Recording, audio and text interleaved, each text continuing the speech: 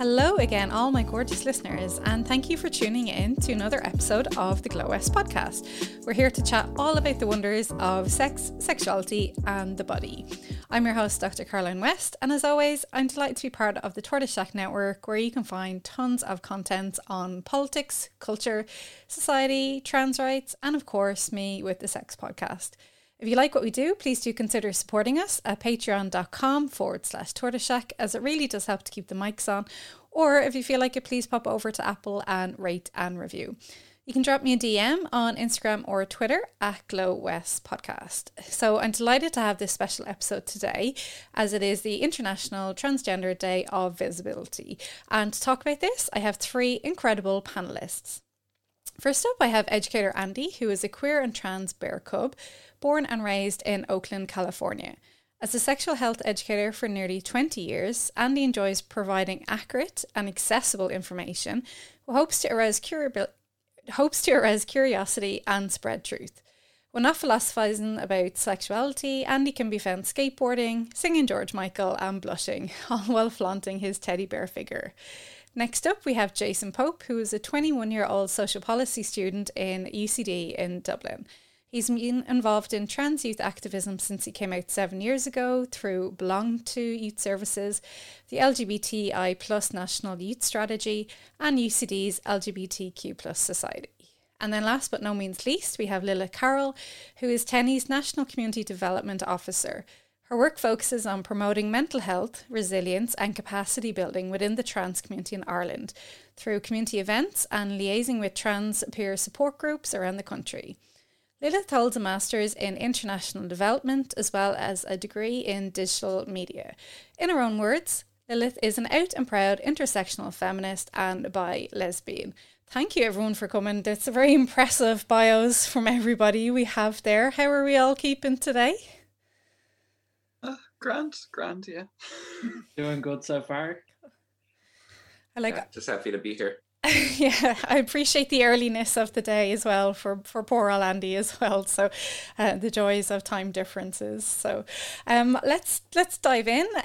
International Transgender Day of Visibility. So there's a mixture of feelings around that. I just want to ask how you all feel about that day. Andy, I might start with you there. I think for me, I think that there's a huge importance for representation in the community, and I think that whether that is representation of being trans, or also just like the various types of being trans that can look like, and how that can be all the different intersections of identities within that, I think are really important. So for me, as a Black person, as a Latino person, as a fat person, I really look for the vast representation and diversity as something that helps me to feel seen. And so there's that really great aspect of it. But on the other side of it is the challenge sometimes of feeling confident and brave enough to let myself be seen. And sometimes, with all of the oppression that we face, I get a little tired of being on display. So there is definitely a mixed bag emotionally and personally for it on how I celebrate it. Some years I might be very, wear my trans pride shirt or something like that. Whereas other years I might really just post something online and kind of just appreciate it from afar as a bystander myself and seeing my community. Yeah, it's a double-edged sword, I suppose, for it all, for emotions. Yeah, absolutely. What about yourself, Lilith? Yeah, I suppose, yeah, there's I find the day a little bit complex, I guess, for myself kind of personally, on the one hand, it's the day is meant to be a sort of, I guess, it's a kind of meant to be like a response to Trans Day of Remembrance, which is like previously, before Trans Day of Visibility, was like the only day of the year that kind of was specifically kind of trans focused, and obviously it that focuses on the the death and murder of trans women of color, and I suppose this Trans Day of Visibility is meant to be kind of maybe more about kind of those that are still here and are visible and out and proud and those sorts of a thing, and to kind of be more of a celebratory kind of day where we talk about our identity, and I guess we try to kind of amplify our voices, and I suppose when trans people are talking on their own terms about who they are and the people that they look up to and respect and the people that have become before, there's a there's a positivity there.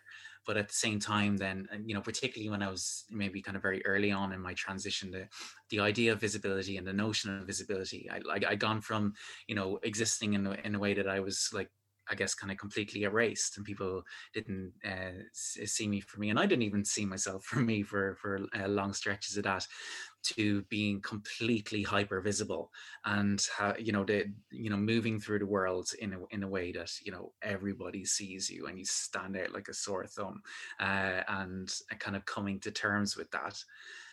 But I suppose, like, kind of more nowadays, I suppose I guess it's just about who is shining the light and who is controlling that narrative, and what perspectives are we hearing around like trans identities, and like visibility in itself in terms of trans people is kind of a new thing for many trans people. It was the people just didn't really know that much about us or think about us that much, and maybe it was a bit more easier to kind of be stealth in your life that you live, whereas now trans people are visible, and there's just a lot that's come, there's a lot of kind of aggressive and violent kind of responses to that as a result that we kind of have to live with, and it's not always positive. So it's just, yeah, it's complicated, I guess. It's the easiest way I can kind of put it. Yeah, that definitely sums it up, I'm sure. And then Jay, your thoughts on it? Well, I think of, like, first, when I think of kind of Trans Day visibility, is very much the fact that, like, I know that this is not like me unique kind of thing. I know that other trans people have said the same kind of thing before, but I didn't really know I could be trans because I didn't know trans people were real. So trans visibility allowed me to be trans in that way. I didn't realize that, like, there were words for how I felt, that I was experiencing something that had a name, until I encountered another trans person. And then I had that moment of like, oh, we're the same. And I get that and I see that. And that allowed me to kind of come to the point that I'm at now, where I be that person, where I be that visible, like, trans person, because I want to show people that you can be trans, that I want to show people that you can exist, and you can, especially as a young person, that you can come out, you can be trans, you're allowed to do that. But at the same time, there is that level of hypervisibility. Like, I think of the fact that, in like last few years when I've been out as trans and I've been getting involved in different stuff, there's a lot of let's call it a paper trail of me being trans out there, not in the traditional sense of like, oh, I had a career as an older trans person, but there's proof that I'm trans. There's videos of me talking about being trans. There's my name on different things related to being trans. And I know that, like, maybe someday that'll come back to get me. I hope it doesn't. But I know that if somebody wanted to find out that I was trans, they could do so very easily. And sometimes that visibility is that kind of fear, that danger, that, oh, I could just be targeted out of that. And when we are visible, and I think this is especially obvious when it comes to, like, the way some unnamed transphobes behave, is that when we are more visible, when we are more out there, we get more backlash. And that's the same thing as the other two were saying, that when we are here, we are seen, then people also want to hate us. And that's kind of the two sides of the coin. I want to celebrate Trans Day visibility and I want to be happy, and I do it regardless of what people are going to say or react to me. But it is hurtful to know that there are people who look at Trans Day visibility as an opportunity to find trans people to attack, It's just disgusting. Like, get a life. That's me being very polite there. But like you're all kind of saying there that, yeah, it's absolutely complicated. And I suppose being trans is complicated with the systems that you have to navigate in order to you know, live the lives that you want to live. But what you're also saying there as well is like that visibility is dangerous also sometimes. And there are, you know, we do unfortunately live in a world where TERFs are getting more and more space in media and things like this. But do you find then that, you know, being visible trans people and trans advocates, then do you find that you can often be just reduced to that, just a trans person, as opposed to just being Lilith or Andy or Jay, or like Andy the skateboarder, not like Andy the trans advocate all the time? Is there a space to just be yourselves in that? Anyone go? We're going to go to Jay for that one. Talk over each other. Yeah, sorry. I'll come to people. We'll edit that out. I know that especially when I was in secondary school, I felt so pigeonholed as a trans person. Like, even though I would say that I'm more visible today than I was then, because I was in a school where everybody knew I was trans because I didn't move schools. I came out when I was in third year, so people were there, they saw, and I felt so kind of pigeonholed a lot of the time, because people had this idea of me that was just like, Jay's just trans. That's all Jay cares about, all Jay talks about. But in reality, like, I have a lot of hobbies, probably too many, and I really enjoy all of those. But being trans had such a significant kind of space in my life because, you know, I was transitioning. I was in the process of like doing a lot of things.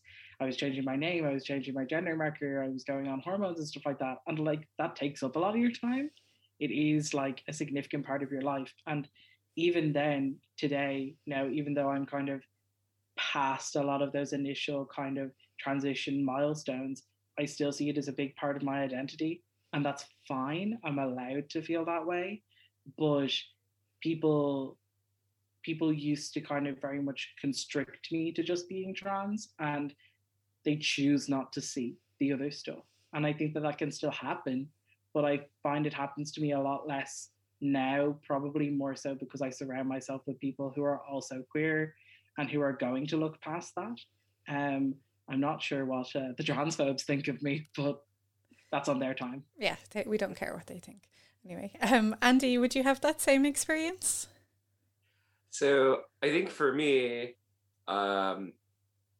you know, it's, you know, I'm 36 now, and I you know, I kind of came out in high school, so I've had a long, you know, I was a youth advocate and activist in all the newspapers and, you know, things like that. And so I have been so many things in different stages of my life that there, you know, I've been Andy the trans guy, and I've been Andy the sex educator, and I've been Andy the fat skateboarder, and I've been, you know, all of these different identities and parts of me.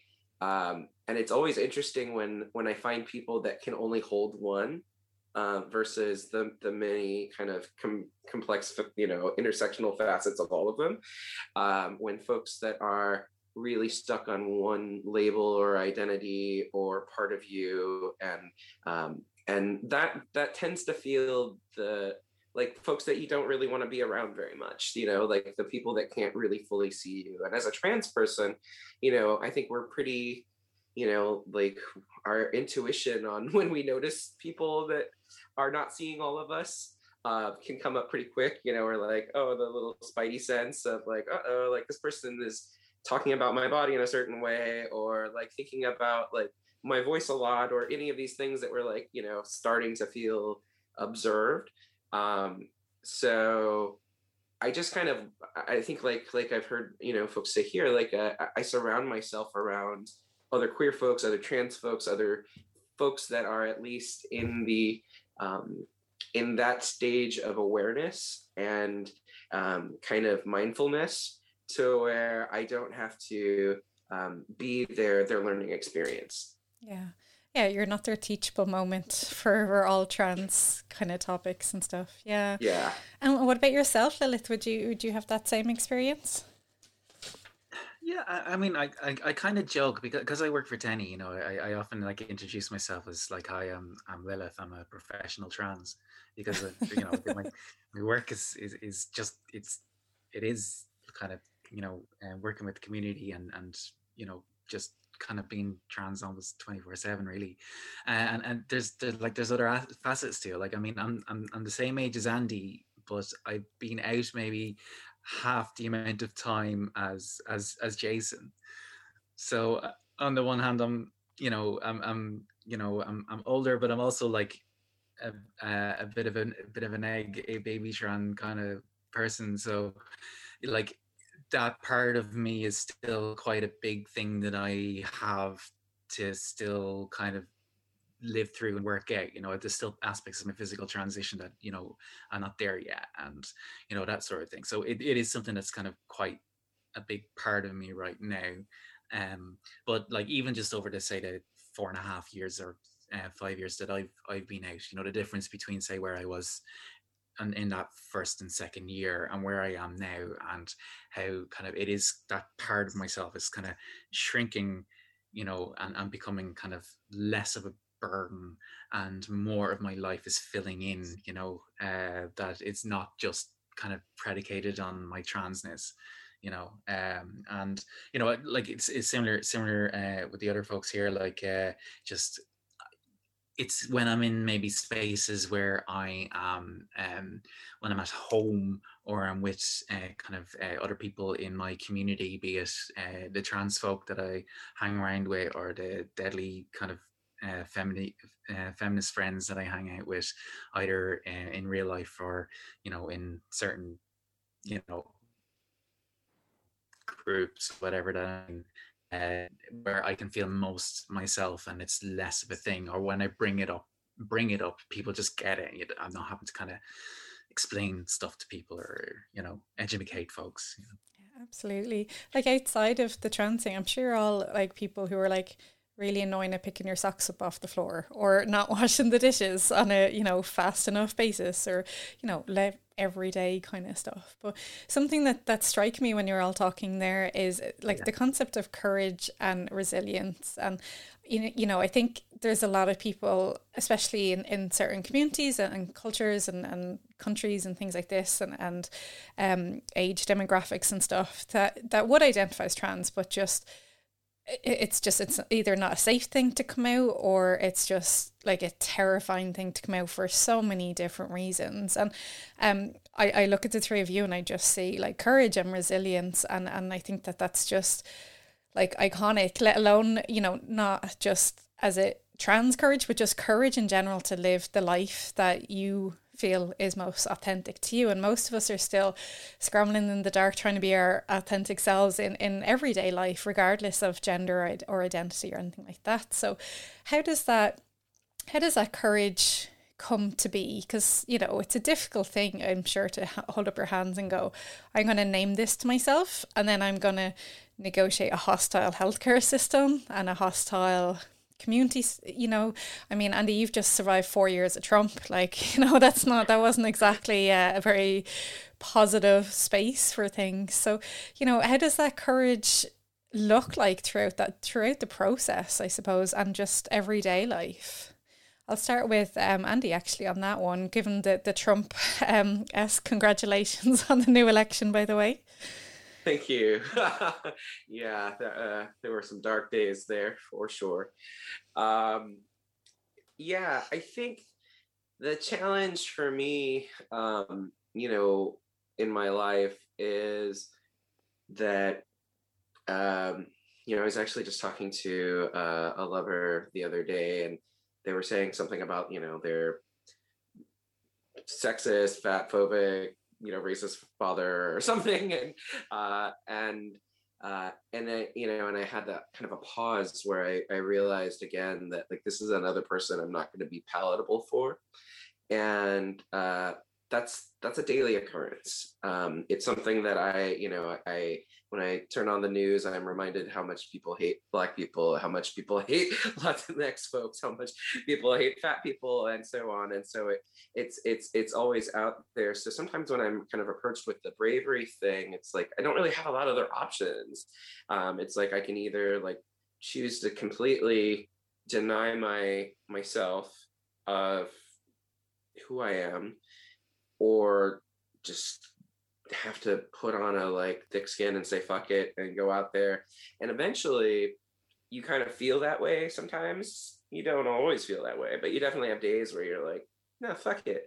I'm sorry, I don't know if we're allowed to say that. Oh, go for it. But on other days, you can still be wounded, you can still, and that armor that we wear on a daily basis can affect how much intimacy we allow in, or how much we're able to see to ourselves. And so it does have its challenges. Bravery is not just like pulling the sword out of the stone and feeling powerful. It's sort of this like a process. kind of, as you said, it's more resilience than anything else. Yeah, it's more just the continuation of I'm going to keep going. And I think that what's helped me to feel that way is knowing that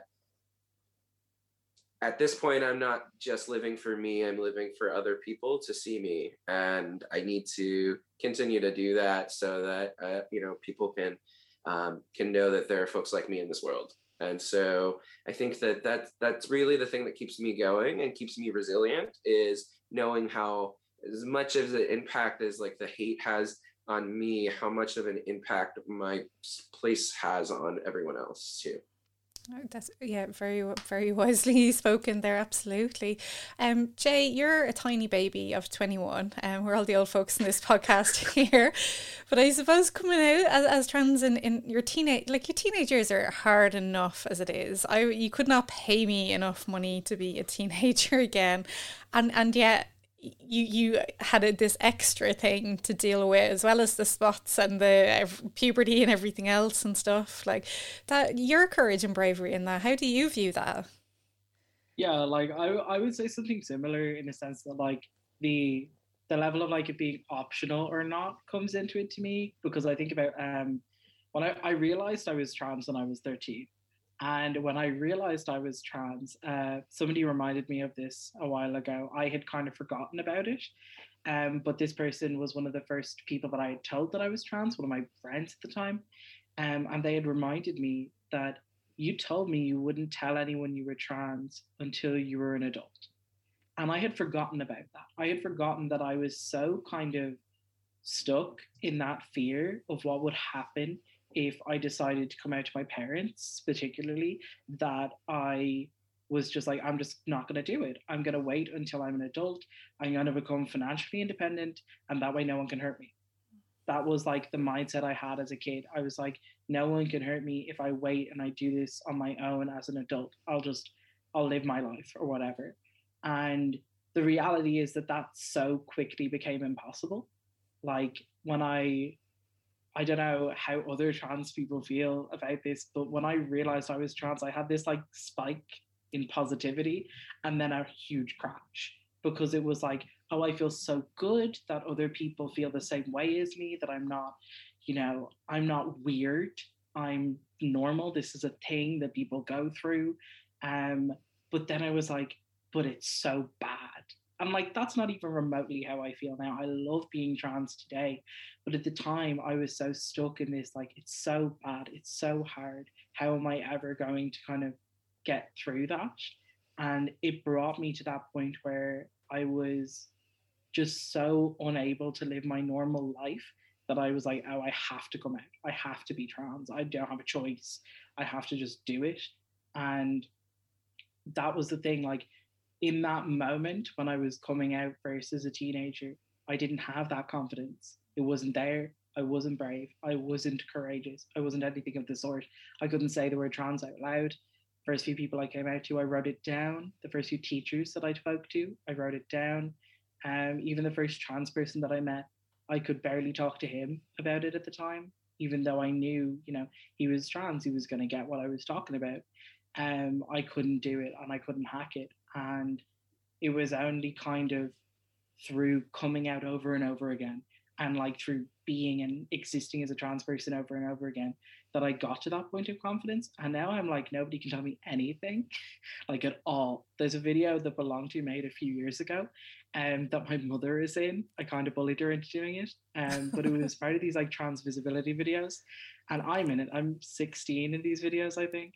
And my mother sits in front of the camera and she says, "My son is very confident." And the way she says it, she means like he doesn't shut up, and it's annoying.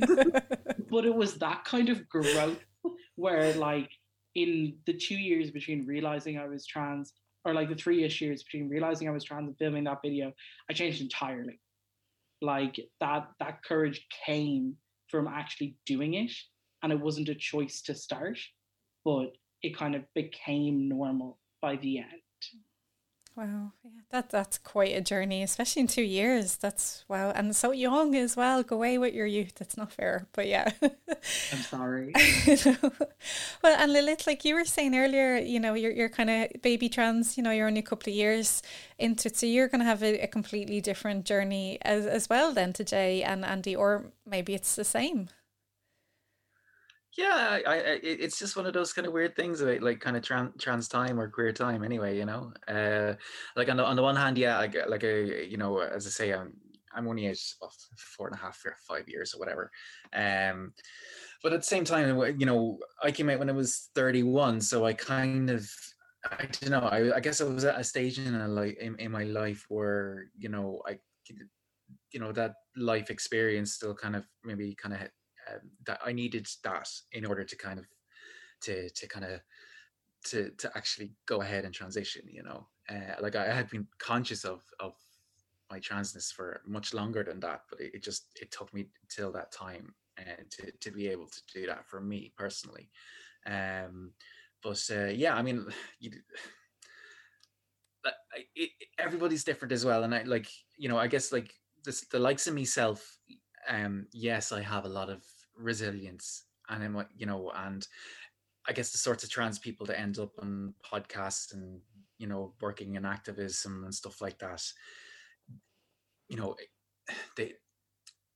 they've built up that resilience because maybe it's a response to trauma anyway, and maybe my go-to response is to fight, and maybe that's why I find myself in the position that I'm in. But that's not to say that the way that I've kind of gone in forward in my transition is any way better or worse than others. It's a response to kind of the it's just a natural response that I've had to get me to where I need to be. I made a conscious choice when I came out that I was going to rip the band-aid off and I was just going to go full force into it. So one evening I came out to my ex at the time. The next day I was homeless, and then I just like literally kind of worked myself up to where I am now over the course of the last kind of 5 years. And yes, it's maybe strong and resilient, but I've had the difficulties that I've had to deal with have also been quite intense, but that's just how I've dealt with it. Like I read a report somewhere like that there was a super high proportion, like in gender clinics, there was a super high proportion of trans people that had vitamin D deficiency. And that's because a lot of trans people aren't necessarily like me going out and about and kind of facing the way. They're terrified, and they are at home a lot of the times, and their life has, is very much shrunk and smaller. And a lot of my work is kind of maybe interacting with people that aren't in the limelight, like ourselves, shouting and causing a ruckus and all of that sort of a thing. And their transitions is no way less valid than mine. It's just a response to the world that we live in. Yeah, I guess the resilience that I might have had and built on, I've had to develop that in order to kind of function and live the life that I want to live, and it's also been going through traumatic events, and also a shit ton of therapy and talking therapy, and you know, I'm kind of processing stuff and working really, really hard on my mental health. So, you know, it's the sum of all those parts, I guess. Yeah, and you know, therapy for everyone, absolutely, of course. But yeah, there's a lot in that. I wouldn't have thought about the vitamin D aspect of things, and you know, yeah, Ireland, we don't get enough of that as it is anyway. But if you're definitely not going out and stuff, you're definitely not going to get enough. So, I know you said like navigating like healthcare and stuff like that is, you're kind of being forced to have resilience because the healthcare system is just so appallingly um lacking is a deep understatement of that. I know, Jay, you've kind of, you're in the system kind of at the moment and stuff, and I'm sure you have many recommendations for how it could be improved, because I know like the healthcare is only one part of being trans. Not everyone wants to go through medical aspects of things like this, but for a lot of the people who do, it just seems to be a system just that is not user friendly in the slightest. Jay, I go to you on that one. Yeah, like when it comes to healthcare, it's so kind of, I find it so strange to talk about healthcare, because in the like nearly 6 years that I've been accessing trans healthcare, it has changed a lot. Um, I'm not going to say for the better. I'm just going to say it's changed a lot. But it's such a different system.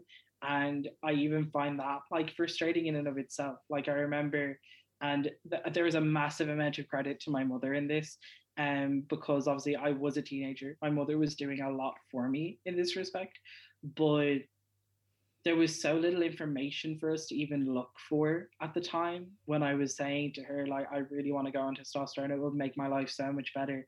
And even when my parents came to understand that, they were like, but where do we even start? Like, where do we even go?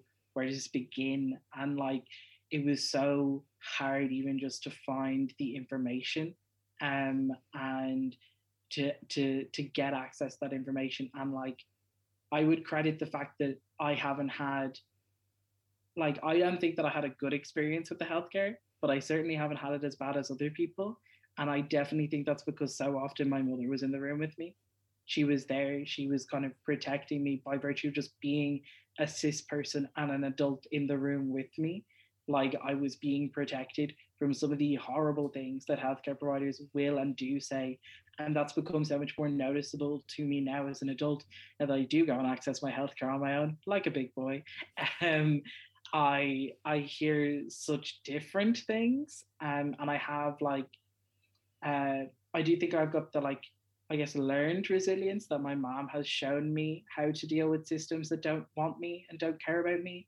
She's shown me how to kind of be resistant to those things and to be kind of my own advocate and to ensure that I do get what I want. But it's so much more obvious now that I do these things on my own that these systems are not designed to help me. They're not designed to care for me. They're designed to test me. They're designed to discourage me. And it's so kind of, it's disappointing to see, especially when, like, obviously everybody deserves the care, everybody deserves the support, but I get so frustrated knowing that, like, these same people have been providing me with the same care for the last 6 years and they still want to test me. They still want to prove that I'm trans enough, even though I've been trans enough for them for the last 6 years going. What's changed? How do they suddenly think I'm going to become less trans? Like, sure, maybe it could happen, but I don't think it's very likely at this point. And it's that kind of thing that, like, they just don't want to help. They don't want to support you. They want to be antagonistic. And it's just sad at the end of the day, because it puts so many trans people in such a horrible position where they're fighting all of the time for everything, even the healthcare that they deserve to access. It just sounds absolutely exhausting, for sure. I know, Andy, you've got a whole different system over in the US where your healthcare just seems to be a wild system anyway, with the insurance and $1 million bills and stuff like this. What's it like there? Yeah, you're telling the truth. It's pretty intense over here. You know, I'm probably one of the only Americans that has healthcare, but the minority. But I have it through my job. You know, if I was not employed, it would be very challenging to get, I'm sure, as a both a fat person and a trans person. Our country is built on pre-existing conditions and using those against people, and that's pretty messed up. So yes, it is very complicated. I am on the West Coast and in California, which is a lot more kind of progressive than some of the other states, and so there are some really good kind of things that have been put together as far as helping people get their transitions covered. I'm not super familiar with them personally since I have not transitioned in any kind of surgery way or anything like that. But I have had really great doctors who have been very supportive and kind of assisting me on different things, like when I change my name and making sure that that process goes well. There's always going to be something that comes through that still has, like the wrong thing on it, or someone that calls from some office and you're like, where are you reading? But that's just kind of the kind of echo effect of like that part of my transition, and how that, of like name change and legal gender change that has a delay in various kind of chapters of the medical industry, and so that can be really challenging for sure.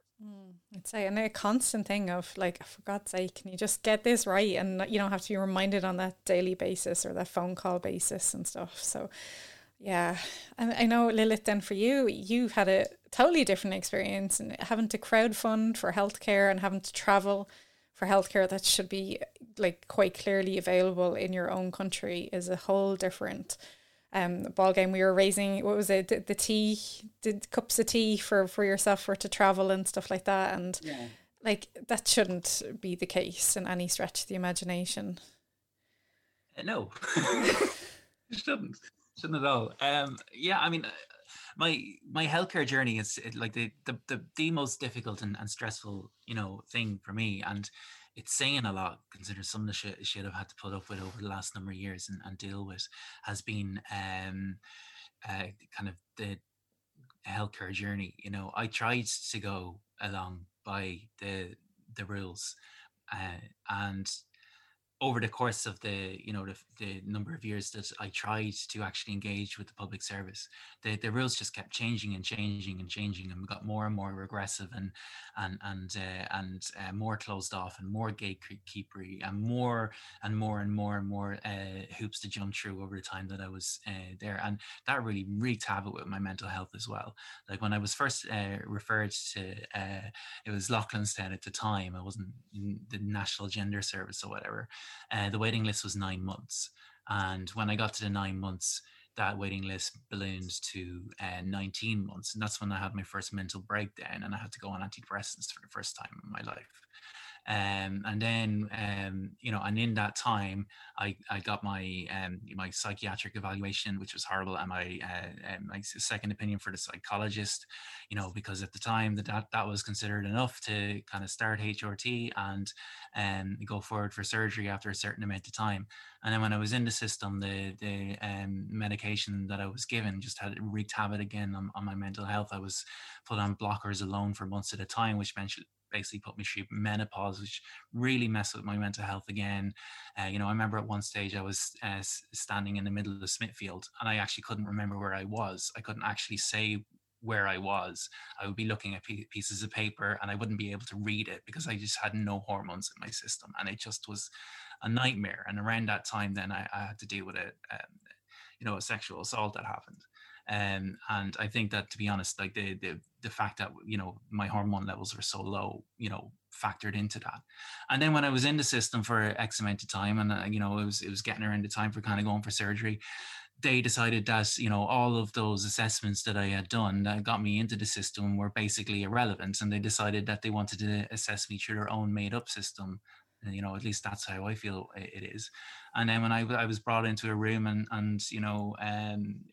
asked deeply personal questions about my personal life. At one stage, I was asked what goes through my mind when I receive blowjobs. And that was the point when I said, no, that you're crossing personal boundaries with me, and that led to a whole series of issues and problems, to the point that I've essentially, over time, I've been discharged. So as a result of that, I had to kind of go through through fundraising anyway. After all of that, luckily over the course of those years, I had developed, I had kind of built a community around myself, and I, had lots of amazing people that are a part of my life, and I was in the position, probably, a very privileged position, possibly because of the role that I find myself in professionally, and the work that I've done, maybe a bit more behind the scenes in terms of like the Repeal the 8 campaign, and the support that that I've given to other people along the way. And as a result, I was able to fundraise a lot of money to get the surgeries that I need, and also I had an income then, and I was able to take out a €15,000 loan on top of that in order to get the surgery that I need. And it's like sometimes even when you go into the system, it fails you, but there's, and it's particularly difficult for women, I think, in this regard, because really, I think in general, our incomes tend to be lower. And also the costs involved are just, they can be 10 times more. So what a fundraiser for top surgery, on average might be 6,000 or 7,000, whereas I'd spend 30,000 on bottom surgery and breast reconstruction. So it's I feel incredibly lucky that I have been able to get to where I am now. But it's I also feel a lot of anger and resentment over a lot of things that happened along the way, and the way that I continue to be treated. So it's completely justifiable anger on every level of that, and I think everyone else should be angry at that as well, because that's just an absolutely ridiculous system. That is like the traumatizingness of it. And like you said, if you have other things going on, when you have a lack of hormones and you're trying to deal with things, and you're trying to deal with money and keeping roofs over your head, and if you're completely stripped of your resilience at that point, it's like just a hot mess of everything.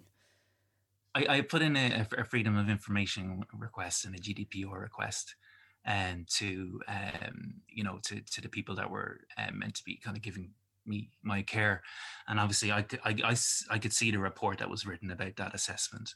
But not only that, and I had to do multiple requests to get this, they also had like a news article on file of my sexual assault that they had, and they also had my LinkedIn profile. They had stuff that I had posted in a secret Facebook group that had been leaked to them, obviously they had tweets that I had put out, kind of talking about my experience in the National Gender Service, and that's possibly because of the position that I am in. But that is what happened. I have the receipts. What the fuck? Like, I can't think of any other area of healthcare where your tweets are kept on file. Like, that is not like even accessing anything else. I can't imagine that is completely acceptable or even thought of. It's just Jesus Christ. Yeah, we have a long way to go for sure. To almost finish up on a maybe a more positive note. I know this panel can go on for a while, and we're only obviously touching the surface. I think, look, the media is a crappy place for a lot, and the UK media particularly seems to be quite happy to platform TERFs and stuff like that. And Andy, I'm sure in the US, do you use the term TERF over there? You must do. Oh, yeah. You're like, yeah, we're definitely familiar with that. But to spin that round, I don't want to give them any oxygen.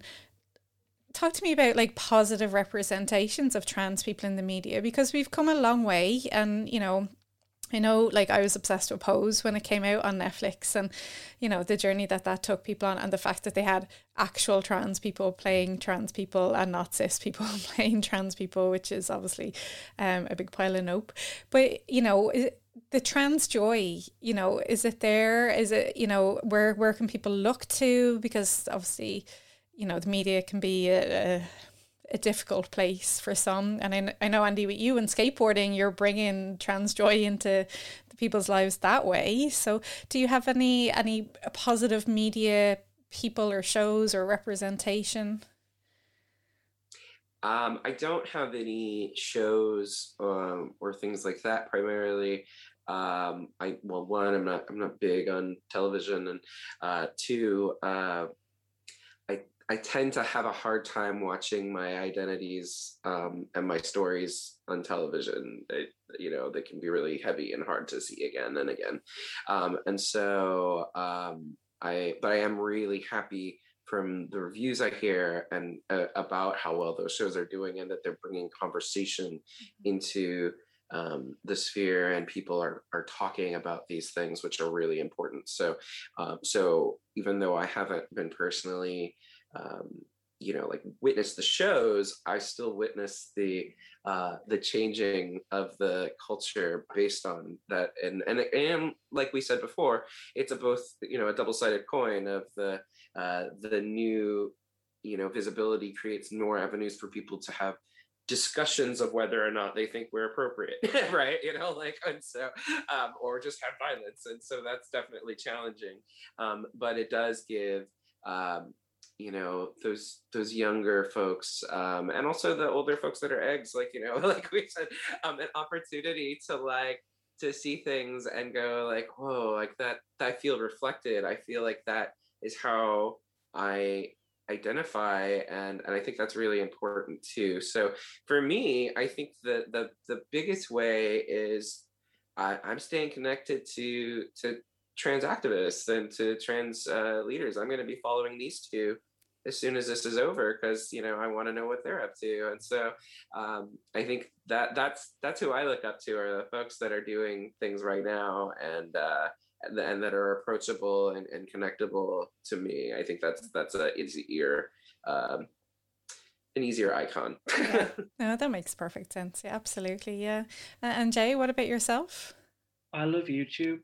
I so love YouTube. I'm very much the same. I don't watch TV very much. My parents will talk to me about TV shows. They'll be like, I have no idea what you're talking about, but okay. So I watch a lot of different trans YouTubers because I really enjoy seeing other trans people's perspectives. I enjoy seeing other trans people's opinions. And I love seeing especially with something like YouTube, you have so much control over your own kind of content because it is your content. For all of YouTube's flaws, you're making the video, you're posting it, you control over your own narrative in that sense. And obviously there are some bad eggs in the trans YouTube sphere, I'm sure we all know. But I really enjoyed watching people like Ty Turner or Jamie Rains, who are both really really positive influences for me while I was still kind of young and going through a lot of the early stages of transitioning, because they were so aspirational. And because they had also transitioned as young people, even though they were both older than I was, they were still kind of very much people I could look at and go, oh, that's what I could be like, that's what I can do and stuff like that. And as well, other people who make content that's not necessarily so focused on them being trans, but whose perspectives are informed by the fact they're trans, like people like ContraPoints or PhilosophyTube, both wonderful content creators who kind of explore different political and philosophical ideas with their trans perspective involved. And I think that that's kind of a really good way, even for people outside of the trans community, to start being exposed to trans voices and opinions and perspectives, because you have the ability to make your own content. You're not going to get unfairly edited by somebody who's making a TV show who's going to misrepresent you or something like that. You have your own control over your own story, and you can put out what you want to make, even though YouTube doesn't respect you. But still, you get to make your own stuff, and I really like watching that kind of thing. Yeah, that you're making me feel ancient, because I didn't even think YouTube there. So I feel like an old granny at the moment. So thank you, Jay, for making me feel ancient. Lilith, I'll go to you next.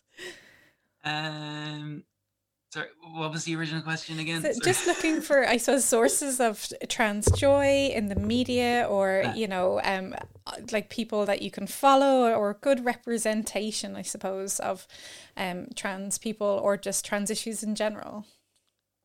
Yeah, I suppose like in the general sense, I suppose, like, I do kind of, I look up a bit to kind of Sandy Stone. I find her kind of story, like, pretty, awesome, and her life, and what she's done, and she, like, being this kind of working class lesbian as well, who's kind of into music, and the kind of battles that she had around kind of responding to terrorists and stuff like that. I do kind of draw from her, but on a more kind of, I don't know, like, for me, what is really important for me is community and community care, and kind of generational kind of continuity as well. And in an Irish context, I mean, I grew up in a country where, up until, like, 1993, it was illegal to be gay, let alone trans. And so, and then there's, I grew up in a sort of a post-AIDS era where, a lot of elders are dead, or left the country. So what I've tried to do is kind of almost try to, in a way, kind of create my own kind of avenues, and stuff. And I've done a lot of work kind of behind the scenes around that, and I've been kind of collaborating with the Sterling's Collective, on the podcast, kind of Conversate Trans, and with the hope of kind of having trans people together in a room and watching the magic happen, bringing kind of people, elders, to talk to kind of younger trans people, with no cis people there, and not having to kind of think of an agenda, and just, like, kind of, and so that trans people have the freedom to kind of talk about what they want to talk about, and there's some really, like, amazing stuff that just comes out of it. So I get that. That's what I've been trying to do, is kind of create spaces where we can control our own narrative, and we can kind of take up space ourselves and talk on our own terms, and get that out there. And so that's, when that trans person that hasn't come out yet, or is looking to find community, or is looking to kind of get a context of what it means to be trans, at least in this country, there's a resource out there with the Conversate Trans podcast that that people can just kind of go and tap into, and all of a sudden they know a little bit about people that are in your local, in your community right now, that are living their own lives authentically, and some of the the crazy ass shit that they've done. I mean, Eilish is very much a maternal figure in my life. She walked me down the aisle for my wedding, and so it's just great to have that kind of there, and that kind of historical kind of piece of a little bit of the life that she's lived out there for any trans person to just kind of listen to. Fantastic. Yeah. And like you said, yeah, the power in creating your own space and controlling your own narrative cannot be underestimated. That's such a powerful thing. I definitely encourage all the listeners to have a look at Conversate Trans. It's on the Torshek network as well. Thanks a mil to all of you for taking the time to chat to me today. I know this could quite easily be a 4-hour podcast. We still wouldn't even touch absolutely everything, but I appreciate your time, and that we've had a lot of food for thought, and looking at the different experiences, from international to baby trans to literally baby trans in the case of Jay, but we leave him off for that one. Where can people find you if they want to reach out, have the chats, or just follow your awesome work? Andy, I'll go to yourself. You can find me at Educator Andy on all social media channels, and Chub Rolls for my skateboarding group. That's Chub Rolls with a Z. And yeah, if anybody wants to follow and connect, including the two of you, happy to stay connected. Fab. Cool. And Jay? I have a Twitter account which fluctuates wildly between very serious and completely unimportant, which is JTransBoring. I technically have a YouTube channel. I will not recommend that you follow it. It's not very good. And outside of that, I would say that you should follow Belong to Youth Services on Twitter, because they are what has given me all of the opportunities that I have had to speak as a trans young person. And I just think that they're great. I think they're neat. Fair enough. And Lilith, yourself? Yeah, I suppose I have my Twitter, but for trans people, if you want to find community, if you want to kind of link in, if you want to go to a peer support group, if you want to be aware of events that are happening, you know, the important stuff, like what I do on my Twitter is kind of maybe a bit of a distraction, but just, you know, check out tenny.ie and you know, and get in touch that way, and ask for myself. And, you know, if you want to know of the, you know, a trans peer support group that's meeting in your area, you know, I'll be more than happy to kind of connect you in, you know, if you're trying to find your way, or even if you've been out for ages and you just want to, you know, shoot the breeze with some trans folk, you know, just check out Tenny and ask for me, and I'll try and point you in the right direction. Fab. And you've got your podcast as well, so A Conversate Trans. Andy, where's your podcast? Come on. Wait, I know I don't have a podcast. Come on, you're behind the times there. I like to join podcasts. I like to be invited to things. You know, I don't like to you might be wiser on that aspect of things. So yeah. So yeah, we'll finish up there. Happy International Transgender Day of Visibility to everybody. Go check out our Twitter is like full of hashtags today. Check out all the platforms that we've mentioned there today. It's lovely that there's so many different options for support, which is fantastic, for all different ages as well. And whatever stage you are in your journey, you know, people are always at different stages. So happy days. If you want to DM me, it's on Instagram and Twitter, it's Glow West Podcast. Like we said at the top of the hour, if you want to support the podcast, it's patreon.com/Tortoise Shack. Or if you really feel like being extra special, pop over and rate and review over on Apple. That does help spread the word as well. And I look forward to chatting to you next time.